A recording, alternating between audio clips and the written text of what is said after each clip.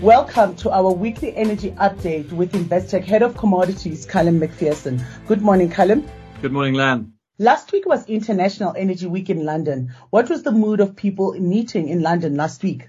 Well, firstly, I should say it's probably the first proper International Energy Week we've had since 2020. And it was in that week in 2020 when the COVID pandemic really started to progress. And at that point was a hot topic of conversation. And some meetings were cancelled because movement restrictions were starting to be introduced and there were concerns about COVID. And of course, in the weeks that followed that, it accelerated dramatically.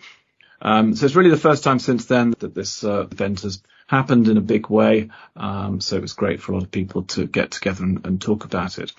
But in terms of discussion about the key questions, I think everyone agrees that Russia and China, Russia's supply and Chinese demand, probably the two main things, but not really a great deal of agreement on what the answer is. Some, I think, are expecting that the range trade that we've got currently will continue even. Some think the market is quite positive, some think less positive.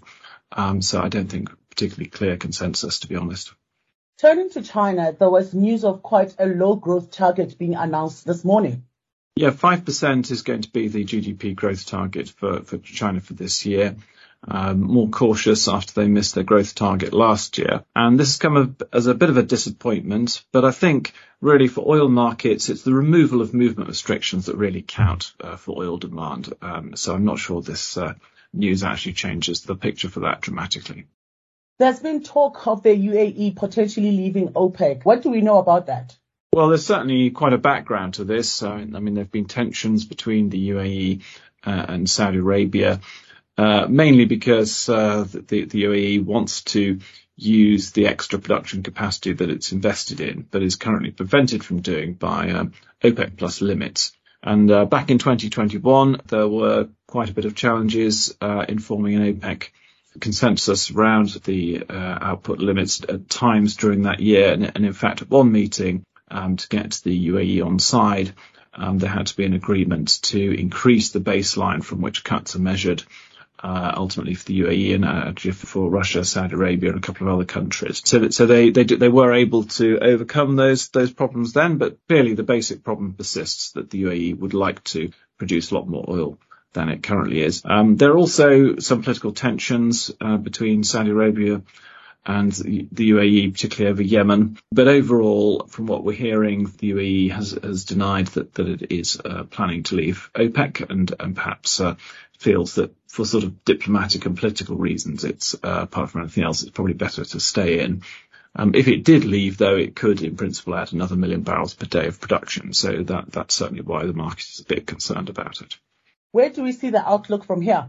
The things have continued to be fairly rangy, albeit at the high end of the range at the moment. Brent traded up to $86 per barrel on Friday. That's up at the 100-day moving average. The range is very constrained now, so on the downside it would be something like $81 per barrel. And I think really we'd be looking for a break through 86 and up on through 87, which is the high from February. Not far from that level. That's really what we'll be looking for to signal that perhaps we're going to see a breakout on the upside of this range. Thank you, Callum. We'll chat again next week. Brilliant. Thanks very much, Lan. Thank you for tuning into another episode of Investec's Weekly Energy Update with Callum McPherson.